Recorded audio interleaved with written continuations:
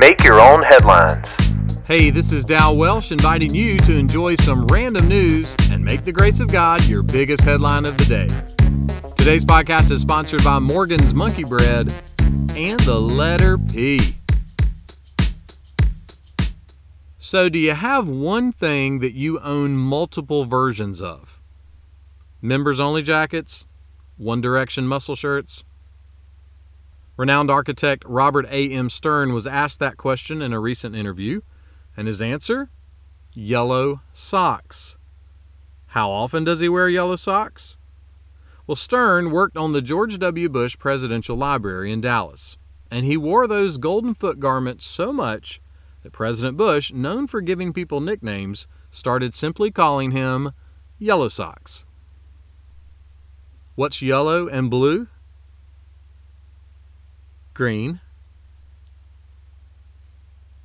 The Apostle Paul was praying for some folks in a place called Ephesus, and this is what he prayed for them. That you may know the love of Christ that surpasses knowledge. Surpasses is a fabulous word. It means that something is crazy greater than we could possibly imagine. So Paul is saying the love of Christ is crazy greater than we can possibly imagine.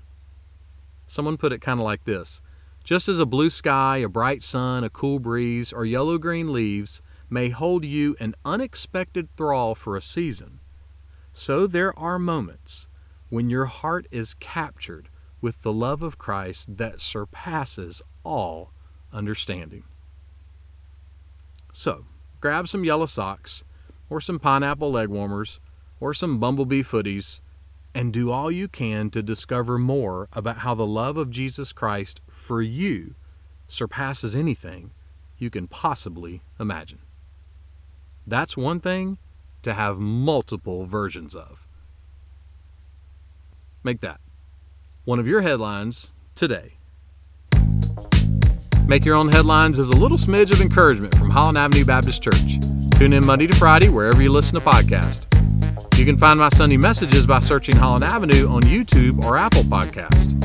And for more positive resources, check out hollandavenue.com.